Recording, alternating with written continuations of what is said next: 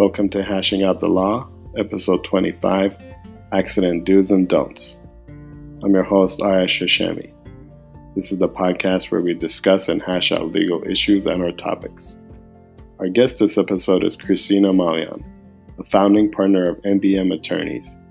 Christina has litigated complex cases against multiple parties, including the City of Glendale, City of Los Angeles, and the State of California. She has successfully settled personal injury cases against large worldwide known automobile manufacturers, theme parks, and has resolved contract cases involving high-profile defendants and corporate entities.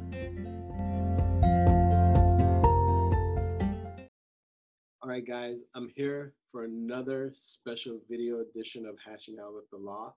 My guest here is Christina Malian. I've known Christina for, how long have we known each other? Close to 5 years. Close to 5 years, yeah. Yeah. And I'm excited to have her on the show. She is here to talk about PI. And one of the things she's going to tell you guys about, what is it, 5 things that you should do when you get in an accident? Yeah, maybe the top 5 things that people should do when they get into an accident. So before we get into that, I've known you for 5 years. You've been practicing for how long? Nearly 9 years. Nearly 9 years, yeah. Glendale is your office? Downtown Glendale. Downtown Glendale is where your office is at. And she actually helps out with the Missouri Free Legal Clinic. That's where we met. So she does give back to the community, guys.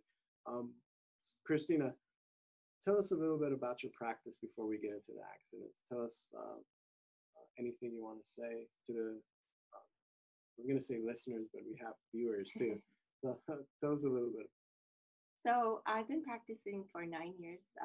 I started out in a litigation boutique firm for my first maybe 4 years, and then decided to branch off to my own practice where the firm primarily focuses on personal injury accident cases and estate planning. Okay, that's awesome. And you do mostly the personal injury cases? Yes, right? I do catastrophic personal auto injury cases. Okay, so I'm driving, I get in an accident. What are the 5 things I should do? Okay. Well, first and foremost, I hope you're okay if you do get into an accident, but I would recommend if it's safe, right at the point of impact, if it's safe for you to, at the position of impact, you stop. If you could get out of the car, assuming you're okay, to take a picture of the scene of the accident as positioned, as it happened. Now, most of the time it's on a freeway or on a busy street, so safety's first, pull over, exchange information. But I would highly recommend, number 1, the scene of the accident. Okay. And if you can't do that, definitely take pictures of where the impact occurred. Okay. So that would be number 1. Okay, number 1. So I get out, I take pictures, I exchange information. Is that part of number 1 or part of number 2? That's part of number 2, exchanging information. And I can break this up to multi layers, but definitely take pictures of your car. Okay. Take pictures of the other car. Take pictures of their driver's license, their registration, and their insurance, and their license plate. Okay. Step number 3. Step number 3 would be have a conversation, exchange information. And once you do that, if it's something that you just think that it's going to be disputed, look for witnesses and gather witness information. Okay. What if the other person is hostile? Like they get, I want to exchange information, and they're telling me, I'm not going to give you any information. What are you doing? This is your fault. Yeah. What do I do? That happens a lot, and it's unfortunate. People are in shock. It's normal. It's the process. The law requires us to exchange information. So Right. Hopefully stay calm, stay collected. If they become hostile and there are no serious injuries and whatnot, I would, tell them, let's not get the law enforcement involved. Let's not call the police, but you can resort to calling the police and exchanging information at that point. Okay. And then that was 3, right? That was 4, actually. That was 4. Okay. Well, what's 5? 5, I would say, is if you're injured, even if you have the slightest headache or back injury or, some tension or stress, seek medical treatment immediately, because it does have long effects on somebody's body, and we don't realize it until 24 to 48 hours later. So take care of yourself. Okay. A lot of people who get into accidents are they think that the police are going to come. Do the police usually come to an accident? See, the very first few questions they ask is anybody injured? And when you say no, police tend to not come because we're using government resources and civil individuals resources, so they don't tend to come if there's no serious injury. Okay. But if you let them know that the other person is not exchanging, or you anticipate a hit and run situation where they just want to flee, they will come out. Okay. All right. So the myth that the police are going to come to an accident just because an accident occurred. Okay. It's a myth. Yeah. It's a myth. Okay. All right. So I've done all this. Now I want to, I'm injured and I want the other person to pay for my bills. I have these medical bills. What do I do? Well, hopefully prior to you stacking up all the medical bills, you've talked to your insurance carrier. Okay. But prior to that, I would always say talk to a lawyer, where it's free. It's a free consultation. We don't charge anything to have a conversation. And I always tell anybody that gets involved in an accident, just call me.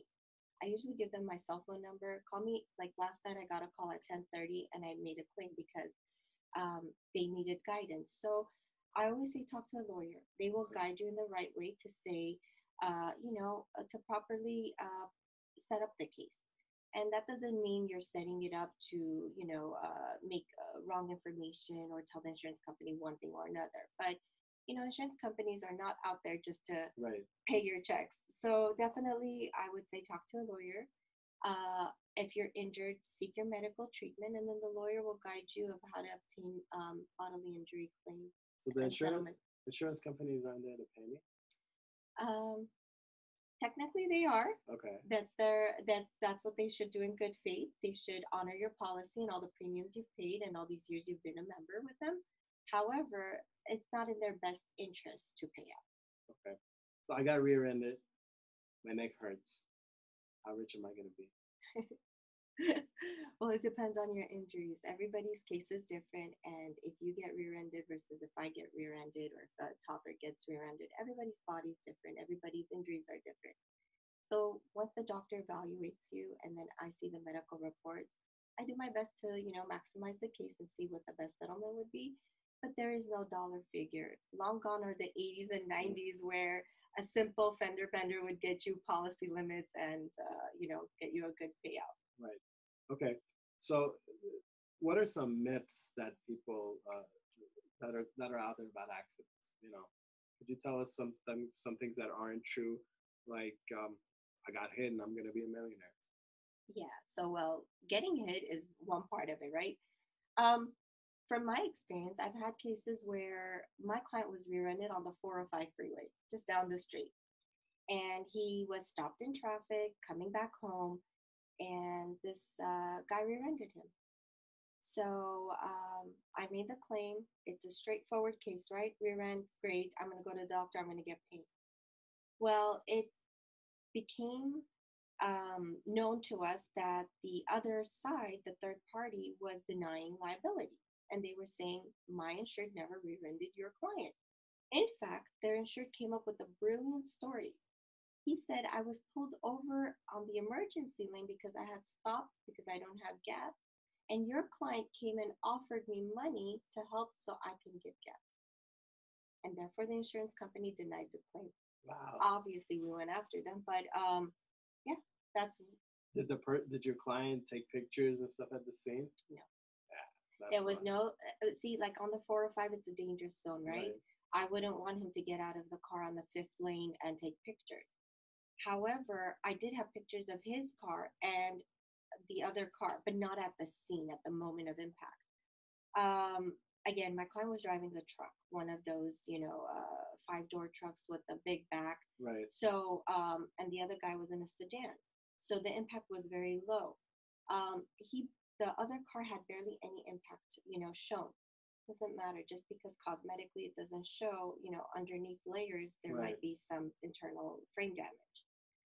So, the insurance company still denied. They never inspected my client's car. They never went after their own insurance. They said my client was out of gas, and therefore we have to take his word for it.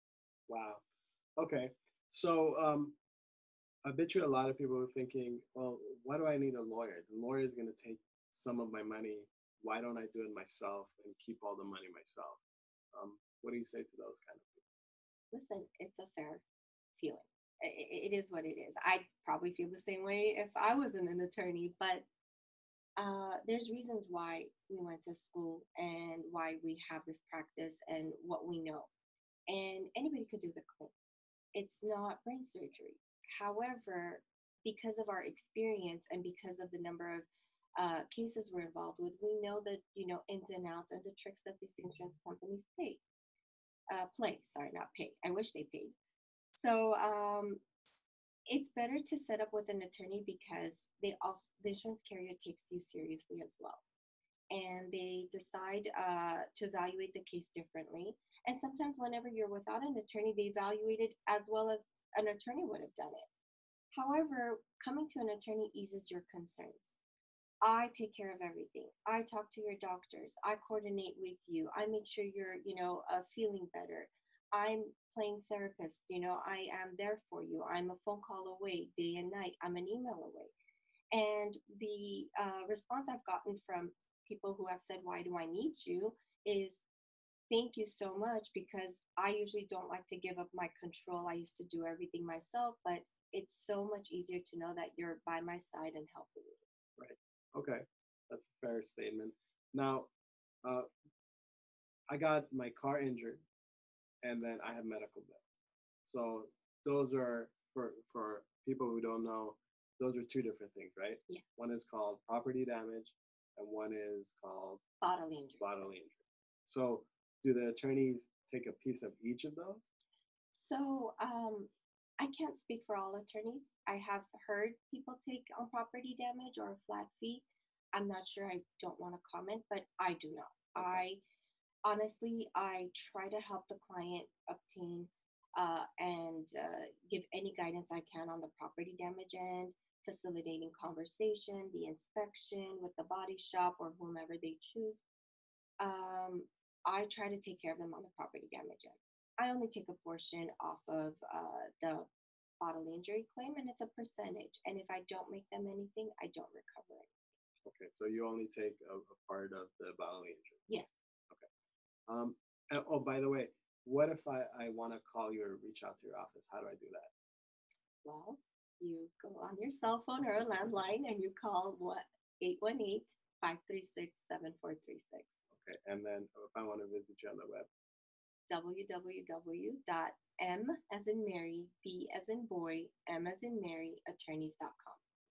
and we'll be sure to include all the links and information in the description of the episode. So if you guys want to talk to Christina, you know how to get a hold of her. Christina, anything else we left out about the accident process or the personal injury process? Oh, I have a question for you before you answer that one. How long does it usually take for an accident case to resolve? Well, Can I get paid tomorrow? I get an no. accident today. It's going to take a few months, if not a few years. Really? Well, it depends on the nature of the accident and the damages. So if it's a soft tissue, which means broken bones, a couple of months of visit to the chiropractor or medical doctor or physical therapist, whatever choosing you have. If your images, are negative, like you don't have any disc herniations or protrusions or there's no serious damage. Treatments vary from person to person. I've seen it from a month and a half to 3 to 4 months. So definitely take that into consideration. And then once I get the reports, I immediately, as soon as I can, I prepare a demand package. I send it to the insurance company and I give them 30 days to respond. They get back to me, a few short days before the due date, and then we start negotiating. So on average, my cases have taken 6 to 9 months on the low impact cases. I do have one serious case where, it's going to hit litigation and it's pretty serious, multiple surgeries, neck surgery, back surgery, hand surgery. So that's going to take a couple of, more months. It's already been a year. If I file, it's going to take another year. Wow. Okay. So the myth that you get in an accident and you get paid next week is a myth. It's a myth, yeah. A myth. The most important thing is to get treated. I always tell my clients, don't worry about the payout or don't even worry about being paid, because You're lucky that you're alive and that you're, above ground and you have this opportunity to go get treated. And you're pretty much getting treated almost for free because doctors treat you on a lien. They also wait to get paid at the end too. So take care of yourself, get treated. Okay. That leads me to another question. So I got 3 or 4 doctors that I'm going to, and I got the attorney. In what order do I get paid? Does everybody else get paid first and then I get paid? Well, actually, pursuant to the code, the attorney's fees do come off the top. Okay. So, but nobody literally gets a payout immediately. So the settlement check would come in. My practice is I have to disclose the settlement amount to my client. I have to get their approval. Once I get their approval, I have already an understanding from my doctors of how much they're going to take, because my client would like to know, out of the lump sum settlement, what are they going to take home? So if I settle a case for $25,000, that's great. But if the bills are $20,000 medical bills, and I've already taken my 35%, the client could do the math. So to me, to advise a client whether or not if we should move forward to litigation or settle at pre-litigation, it's best for me to say, listen, here's how much come off the top for my attorney's fees.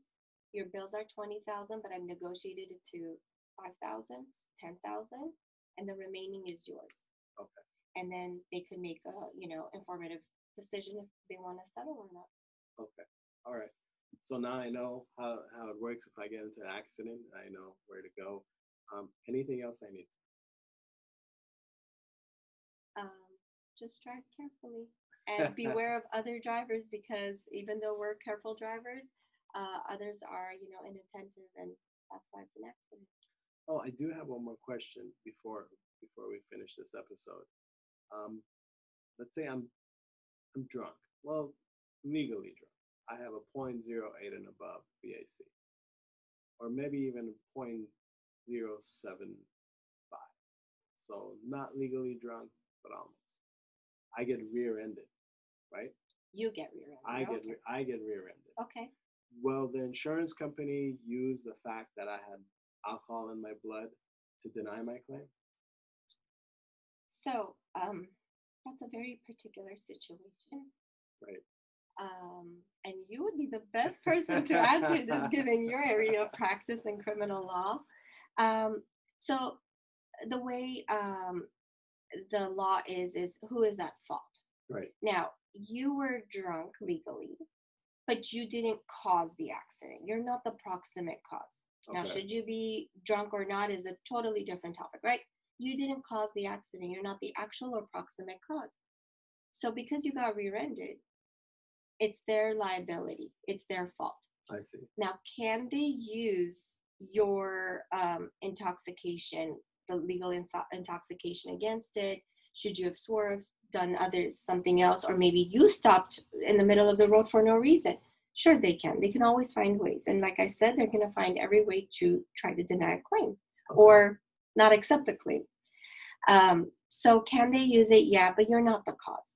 I see. I've seen the reverse. I've seen it when it's someone on pills or a drunk driver hitting my clients.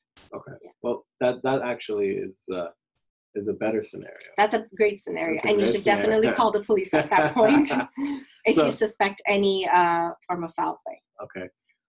Another scenario I have for you. I'm going to throw all these scenarios at you. So I am a passenger in your car. You hit a lamppost. Okay. Okay. And I get injured. Nobody else hit us. You just hit a lamppost. The reason you hit a lamppost, I don't know. I don't care. Right. I'm injured now. Right. What do I do? Do I sue you? Who do I sue? So you technically could come after my insurance. Okay. And if I have the proper coverages in place, you can attempt to retrieve from my carrier. So a lot of things I recommend my clients always have is a medical payment coverage, because even though somebody else is at fault in a rear end situation, and I'm injured, I could still tap into my MedPay claim as well. And that does nothing to your premiums or your insurance company.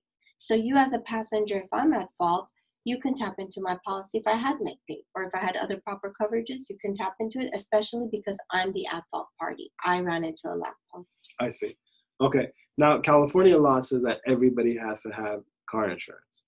I get rear-ended. I'm not at fault. The other person doesn't have insurance. Can I go? Can I get reimbursed from my own insurance?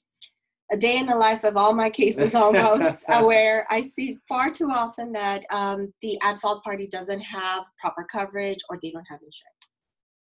Hopefully, you have proper coverage, because there is, so California law requires us to have financial responsibility of the minimum policy limits of $15,000, $30,000.